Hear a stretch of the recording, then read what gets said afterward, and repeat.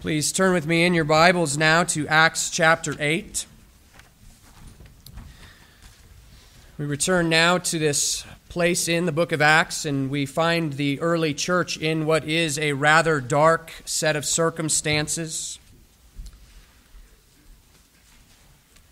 I have a quote written on a whiteboard where I work from John Flavel, and he says something to the effect that providence is wiser than you. And he's speaking, boys and girls, of God's providence, God's ordaining of all things in our lives. He says providence is wiser than you, and you can be sure that God has ordered all things to your good far better than you could had you been left to your own options.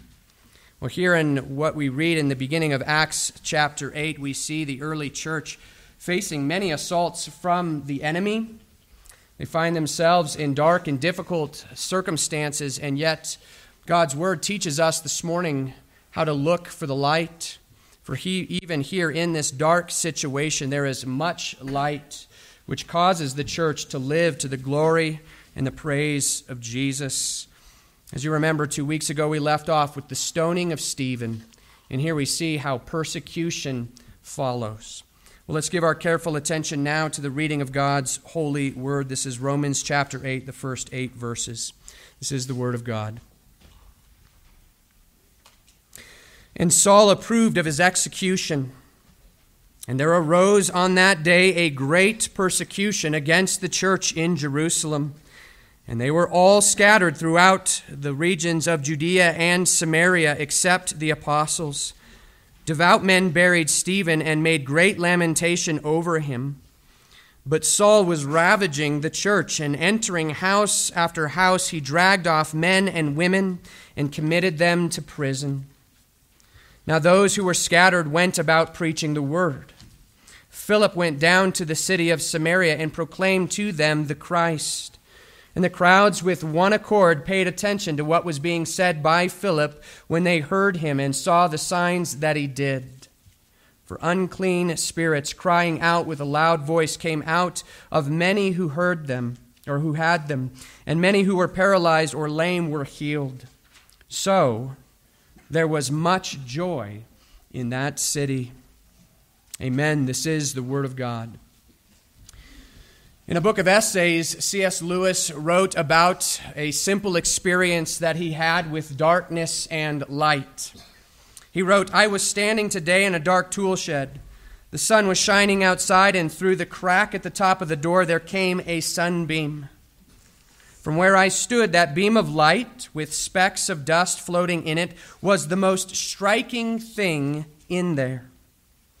Everything else was almost pitch black. I was seeing the beam, not seeing things by it. Then I moved so that the beam fell on my eyes, and instantly the whole previous picture vanished. I saw no tool shed, and above all I saw no beam.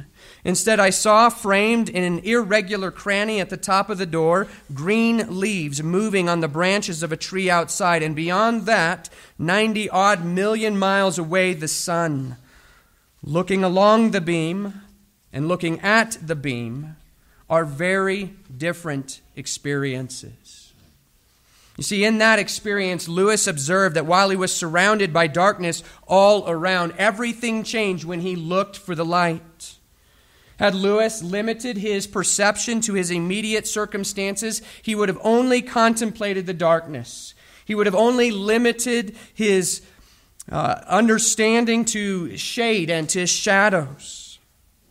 But looking for the light, Lewis allowed a torrent of light to flood his experience and to reveal that darkness of his present set of circumstances was quite literally enveloped by miles and miles and miles of glorious light. Sometimes we are placed by God in circumstances in which we too need to actively look for the light. Just look at our text today. 2 weeks ago, we considered how Stephen sealed his testimony for Christ with his own blood. As he was being stoned, he lifted up his eyes and he gloriously saw the glory of God, and he saw Jesus standing at the right hand of the Father. All of it was so glorious. But consider the perspective of the church, because no other believers were there with Stephen, and so none of them had heard of how King Jesus had so graciously and compassionately attended to Stephen in his final moments. Instead, they only heard reports that Stephen had been stoned.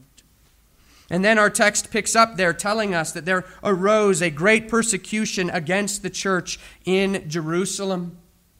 So not only has the church just lost Stephen to a brutal death, but his death actually seemed to ignite a great fire that began to burn furiously against the church. And when the fires of persecution burned, these Christians were scattered from their homes, from their loved ones, and from their communities. And so everything seemed so dark. Here we read of this great persecution and this great dispersion. Here we read of a situation in which there seems to be so little light.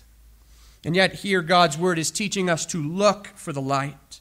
This text, in fact, trains our eyes to trace even a single sunbeam out of the darkness of a present shed, to find that that present darkness is actually enveloped by an infinite expanse of God's glorious light. Because looking at the beam and looking along the beam are very different experiences. Brothers and sisters, you live in a sin-sick world. And ever since the fall of mankind into sin, darkness has cast its long shadow over your life in this world. Inherently, we all understand that things are not as they ought to be. No, instead, things like disease and sickness steal health from our bodies. And discord and division disrupt our relationships in this world. Temptation deceives and draws us away from that which is truly good. And so everywhere we look, we see the dark shadow of sin tainting what would otherwise be perfect. Well, that is why we need God's word. This is why we need God's word to teach us today how to look for the light. Even if your life could be compared to Lewis's experience of that darkness in the shed, we need to learn to go to God's word today to trace even a single sunbeam outward, to see that even that present darkness is enveloped by an infinite expanse of God's glorious light. So let's begin this morning by considering first a great persecution. A great persecution. When Stephen was stoned, God's word tells us that the witnesses laid down their garments at the feet of a young man named Saul.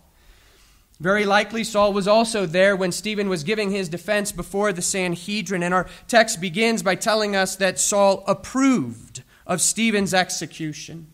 And that word approval is not just some simple approval, it's actually an enthusiastic approval. It was an approval given without reservation. And so Stephen's execution, combined with Saul's approval, were like a match tossed into gasoline, for immediately there arose the flames of a great persecution against the church in Jerusalem. Now right away we see that persecution was indiscriminate. It was not aimed at the apostles. It wasn't aimed only at the leaders within the church, but it was actually aimed at anyone and everyone who belonged to the church. But we also should notice that the persecution was local. The persecution arose against the church in Jerusalem, which means there was persecution in one locale while there was not persecution in another. And I only note that fact because we need to understand that while we may not be facing persecution today, it doesn't mean that our brothers and sisters in other parts of the world are not actually facing the furious fires of persecution today, for they are. And just because we do not face persecution today does not mean that we won't someday. And so we need to think about the severity of this persecution. We need to consider this deep darkness that had just fallen upon the church. And verse 3 is very descriptive. It says, "But Saul was ravaging the church, and entering house after house, he dragged off men and women and committed them to prison." Saul was ravaging the church, which means Saul was an eager enemy of the church. He pursued every member of the church without mercy, and he was seeking to wreak havoc upon the church. He would stop at nothing to destroy the church. Listen to the way that later the Apostle Paul, Saul himself, puts it in Acts 22. Paul there says, "I persecuted this way to the death, binding and delivering to prison both men and women."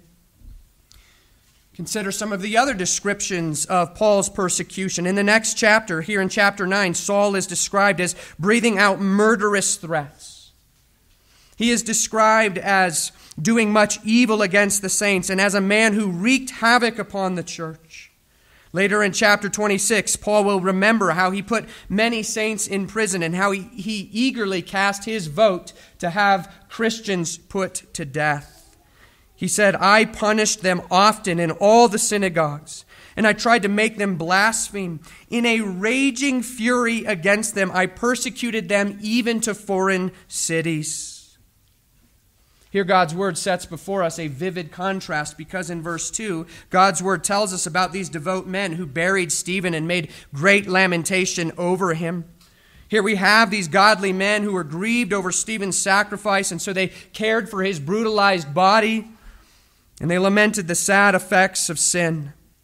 Well, those godly men are set in contrast to Saul, because here we see this man Saul still held under the sway of sin, and that is why he is seeking to ravage the church.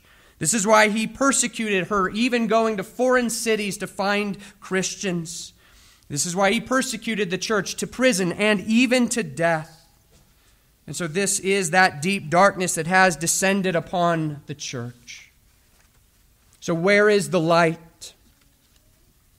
Where is the light shining into the darkness? Well, just as it was for C.S. Lewis in that dark shed, here it is in our text.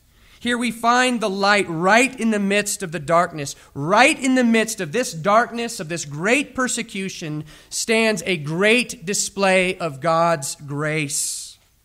Because here we have a man named Saul.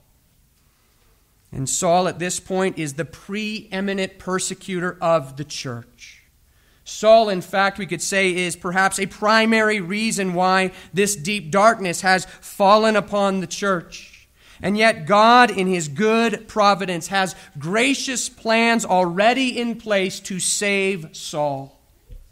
God already has gracious plans in place to take Saul the persecutor and to transform him into Paul the apostle.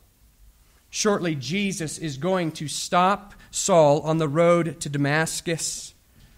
And he's going to stop Saul there to deliver Saul from his sin and to make him into a glorious testimony to the grace and power of Jesus. Listen to the way that the Apostle Paul will later put it in 1 Timothy 1. There he writes about how he was a blasphemer, a persecutor, and he was an insolent opponent of the faith. But then he goes on and he says this. He says, "The saying is trustworthy and deserving of full acceptance, that Christ Jesus came into the world to save sinners, of whom I am the foremost.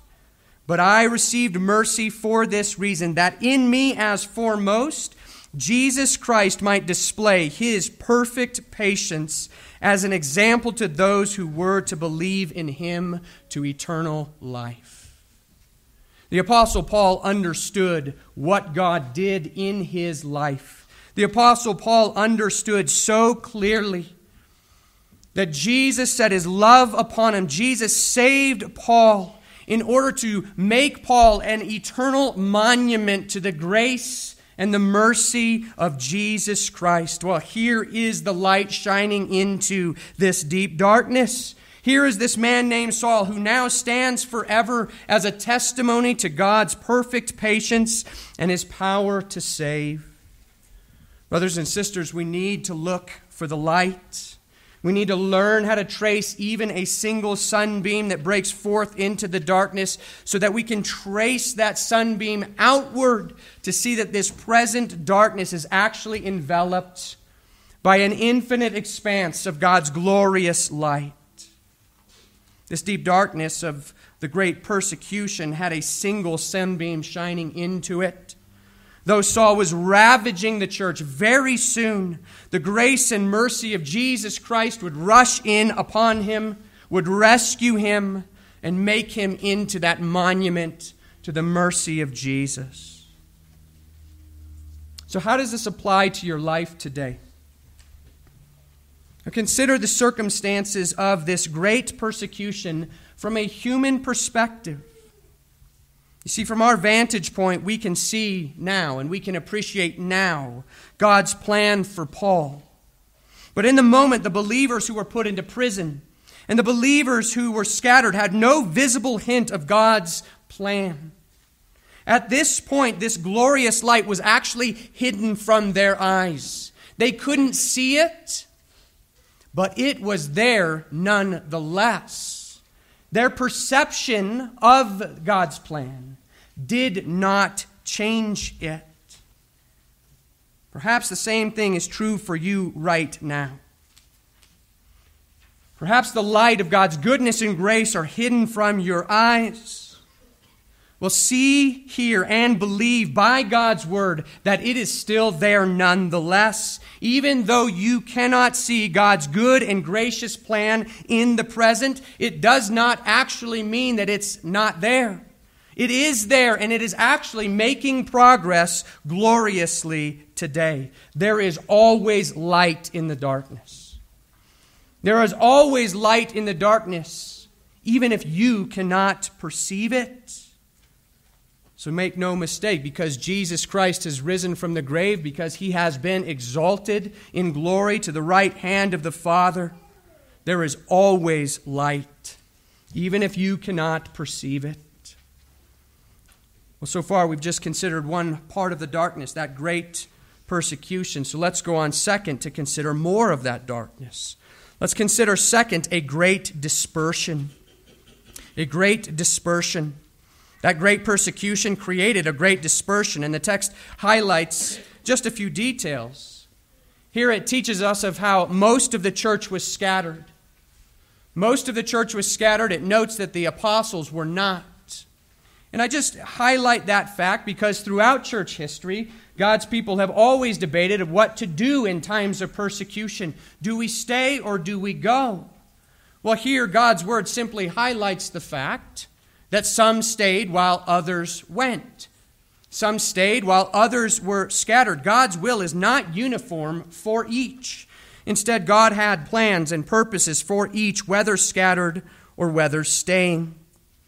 Well, at this point in the book of Acts, we have learned of how the church in Jerusalem had grown by leaps and bounds. Many thousands of believers now worship together in Jerusalem. But now, because of Saul's persecution, they are going to be scattered throughout Judea and Samaria. Now, I want you to place yourself in their shoes. It's hard for us to imagine what this would have been like. This persecution was sudden and severe. These believers had to scatter quickly. This was not a simple relocation.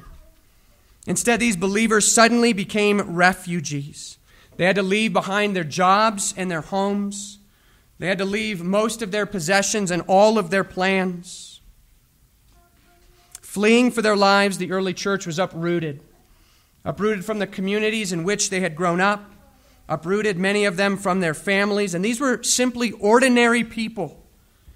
They were ordinary people like you and me, and they grew up with dreams and plans for the future. They were ordinary people who suddenly found that the expectations of earlier life were no longer a part of the picture. So imagine what it would be like to have this dark shadow suddenly darken your days. Suddenly you fear for your own life, and perhaps what is worse, you actually fear for the lives of your loved ones. And the life that you have worked so hard to create, you must now abandon in a moment. And then perhaps what is worse, you don't even know what awaits you yet in Judea and Samaria. And so again I ask, where is the light? Is there a beam of light shining into this deep darkness? Well, if your Bible is still open, look there at verse 4. Because it says, now those who were scattered went about preaching the word. And there you have it. There is the light. Here we see God's people suddenly expelled from their homes and from their communities and from their families, and yet somehow they are going with the good news of Jesus Christ flowing from their lips. Here the praises of King Jesus seem to effortlessly rise from the lips of those who have just lost everything. And this word translated here as preaching simply is the Greek word from which we get our English word for evangelize. There's actually a difference here in two words that are used for preaching. The more formal word for preaching is actually used in relationship to Philip in our text. This is a more informal word for preaching. It could perhaps be better translated as simply spread the good news or simply gospel others. Because of this distinction, one historian noted that the chief agents in the expansion of Christianity appear not to have been those who made it their profession, but instead it was men and women who carried on their livelihood in some purely secular manner and spoke of their faith to those that they met in a natural fashion. Brothers and sisters, we need to remember that the Great Commission is something that God has given to all of us as the church. That we are all to go with the gospel. In Matthew 28, when the Great Commission is given by Jesus, he says, "Go therefore, making disciples." And really, it could be translated as you go, make disciples. Or wherever you go, make disciples. Make disciples is what we are to be about wherever we go. And so that is what we see here in the text. Even as in God's providence, a great persecution has arisen against the church, and even as in God's providence, this persecution now leads to the dispersion of God's people, in all of this, we see this glorious beam of light shining into the darkness, for here we see this great display of God's purposeful providence. Back in Acts chapter 1, Jesus stood before the apostles before he ascended into heaven. And he said, "But you will receive power when the Holy Spirit has come upon you, and you will be my witnesses in Jerusalem and in all Judea and Samaria and to the end of the earth." Well, that promise and that call given to the apostles was not simply given to the apostles. It was given to the apostles for all of the church. Because here we see in its fulfillment, the apostles are still in Jerusalem, while all of these other believers have now been scattered into Judea and into Samaria. In God's providence, persecution is repurposed by God to send God's people filled with the Holy Spirit out into this world with the gospel of Jesus Christ flowing from their lips. Here in our text, it's as if the Apostle Paul is trying to put out a campfire. Boys and girls, you've seen a campfire. It has stones put around it to contain the fire within the stones. Well, here the Apostle Paul rushes upon the campfire that is the church in Jerusalem. But instead of extinguishing the fire, he actually kicks embers out into the forest. And pretty soon the whole forest is going to be ablaze.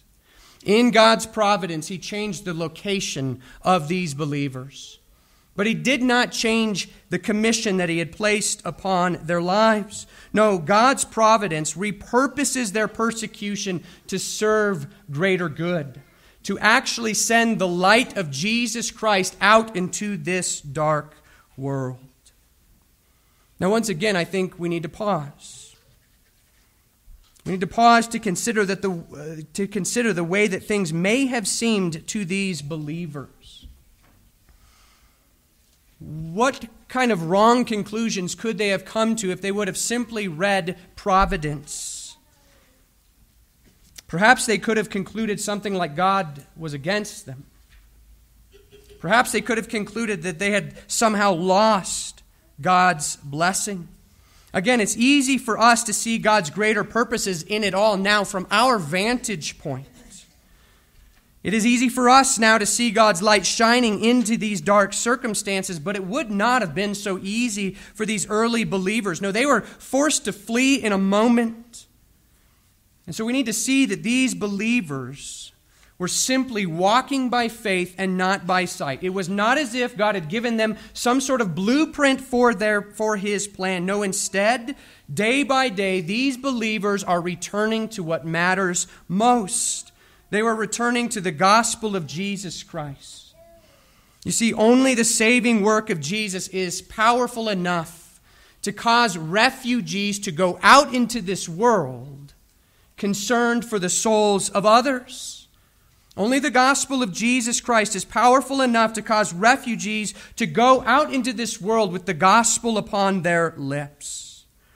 Even though the early church did not have enough data to see exactly how God was orchestrating all things for a greater good, it was enough for them to trust in Jesus Christ, their Savior, and so go glorifying God with the gospel.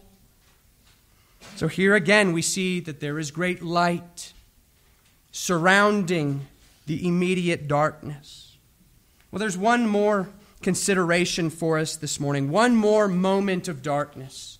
So let's consider finally a great discomfort. A great discomfort. In the final verses of our text, the Holy Spirit highlights one particular example of those who were scattered abroad. The text tells us that many were scattered from Jerusalem throughout Judea and Samaria, but God's word here zooms in on Philip for our consideration. And the text simply says that Philip went down to the city of Samaria. But in order for us to appreciate the significance of what we've just read, we need to slow down here. There's something significant with the fact that Philip is in Samaria. You see, there was, as we might say, a history between the Jews and the Samaritans that had been festering for about 1,000 years. The Jews and the Samaritans hated one another. The trouble began in the 10th century BC when 10 tribes broke away and made Samaria their capital, leaving only 2 tribes of Israel loyal to Jerusalem. Then when the Assyrians captured Samaria in 722 BC, thousands of its inhabitants were deported, and the country was repopulated with Gentiles or foreigners. And so the Samaritans immediately became this mixed race. When the Jews returned from Babylonian captivity 2 centuries later, they refused the help of the Samaritans in rebuilding the temple. And by the 4th century, the relationships were at an all-time low. By this point, the Samaritans have rejected most of Scripture. They only cling to the Pentateuch. And what is worse, they had erected a rival temple to the temple in Jerusalem. They had erected a temple now on Mount Gerizim.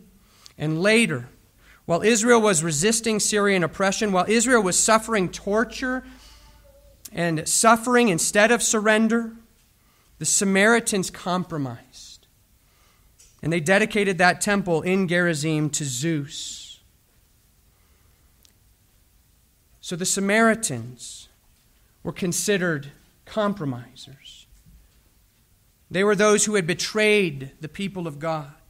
They were considered to be heretics. In John chapter 4, we read of how Jesus spent time with a Samaritan woman. And that text to a Jew is absolutely shocking. And John there actually writes, Jews have no dealings with Samaritans. That is the background of our text. That brings us back to our text today. You see, here the Holy Spirit highlights how Philip's dispersion did not cause him to go and find a quiet place of comfort. Instead, in God's providence, the Lord drove Philip into this place of great discomfort. This is the last place that Philip would have designed or desired to go. The Jews and the Samaritans have a deep divide between them, and yet here in God's wisdom, God has so ordered this dispersion to send the good news of Jesus Christ to go to heal a deep divide. The obstacles to overcome were formidable. Social, cultural, and racial divisions seem to make any evangelism improbable, if not impossible.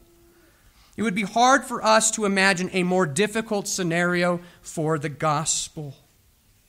Everything again seems so dark. Not only has Philip been driven from his home, but now he's been driven into a place that is far more uncomfortable than the place that he has just left. So where is the light? Well, just consider what King Jesus has been doing in all of this.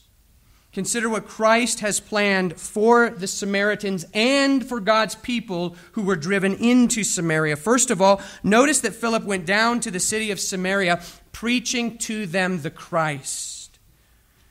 You see, even though Philip was forced to flee, he didn't view himself as a refugee. Instead, Philip viewed himself as a missionary.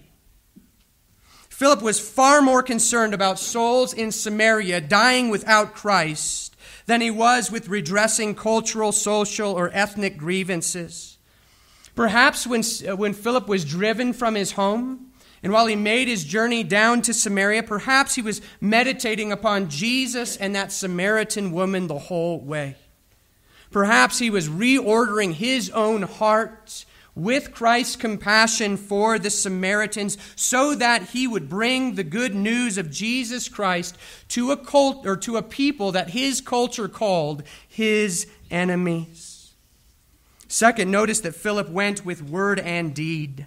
He went preaching to them the Christ, but he also went doing good wherever he went. By God's blessing and in the power of the Holy Spirit, Philip healed men and he cast out evil spirits. He validated his love for these people in both word and deed. He cared for them in both body and soul. But then third, notice that Philip went with the blessing of God. Philip went with the blessing of God in the fact that Philip has now set himself aside.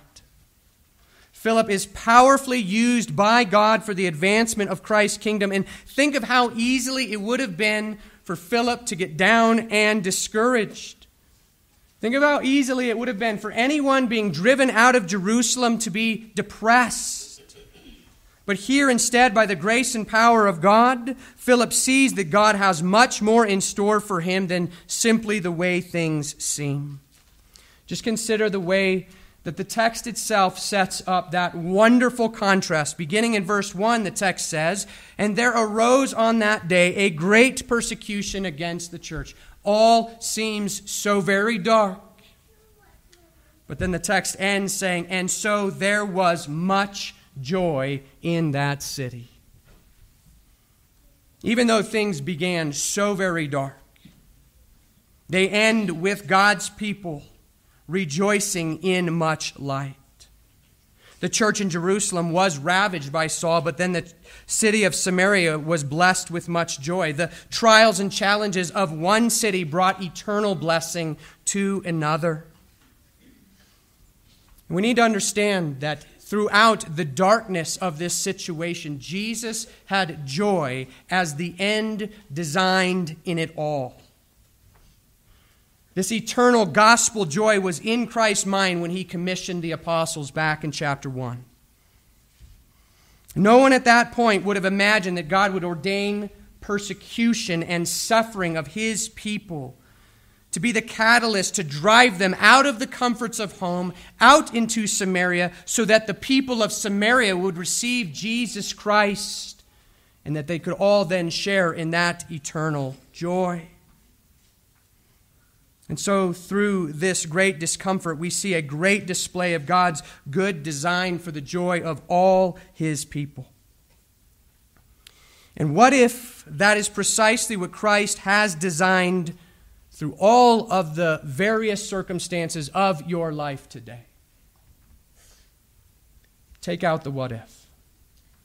Because it is what Christ has designed for all of the circumstances of your life today.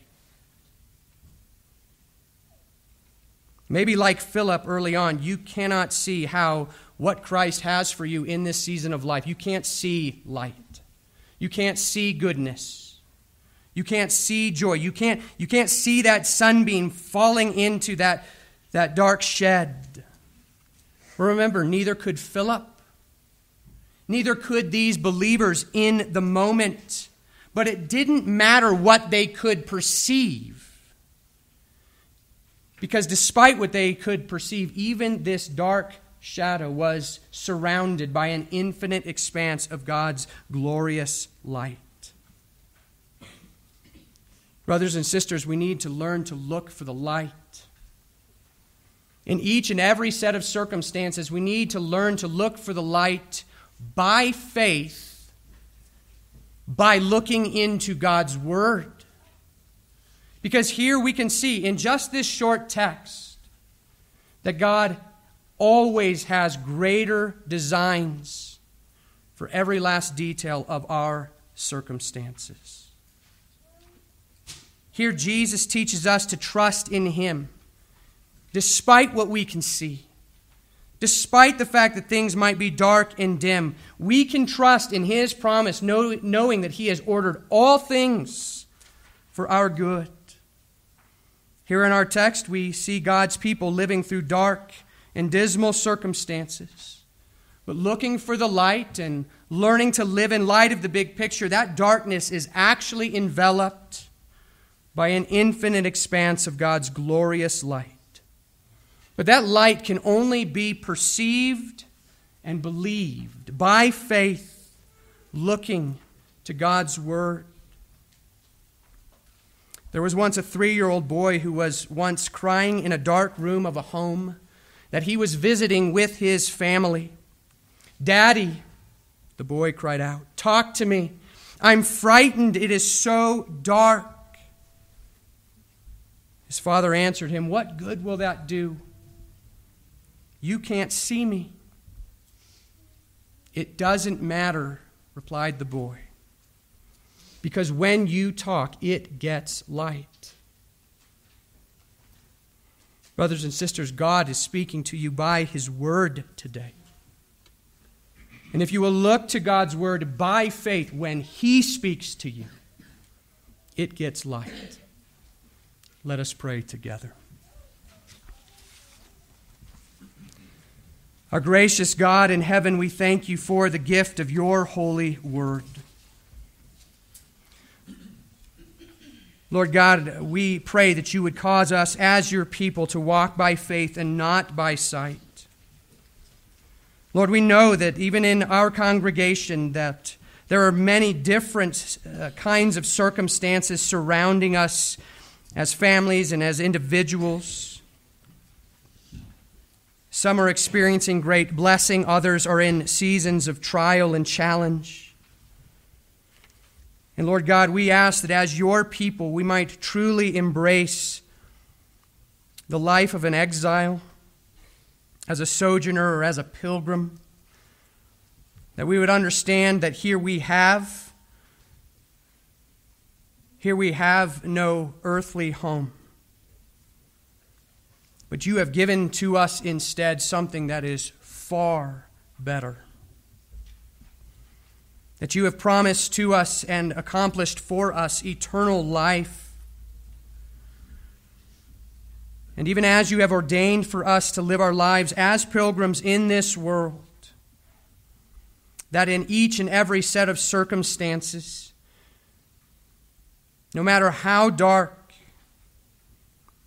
and no matter how hard it is to perceive light, that we can go to Your Word, and by faith we can see that whatever that present darkness might be, it is actually enveloped by that infinite expanse of Your glorious light. Lord, even as we heard in the book of Romans, that the glory that will be revealed to us one day cannot even be compared to the darknesses that we experience in this life. Lord God, we pray that You would give us the eyes of faith to look into Your Word and to believe against all hope. Lord, we thank You for the precious gift of Your Word and the promises made therein. We pray that You might strengthen our faith to cling to these promises and so to live for Your glory in this world.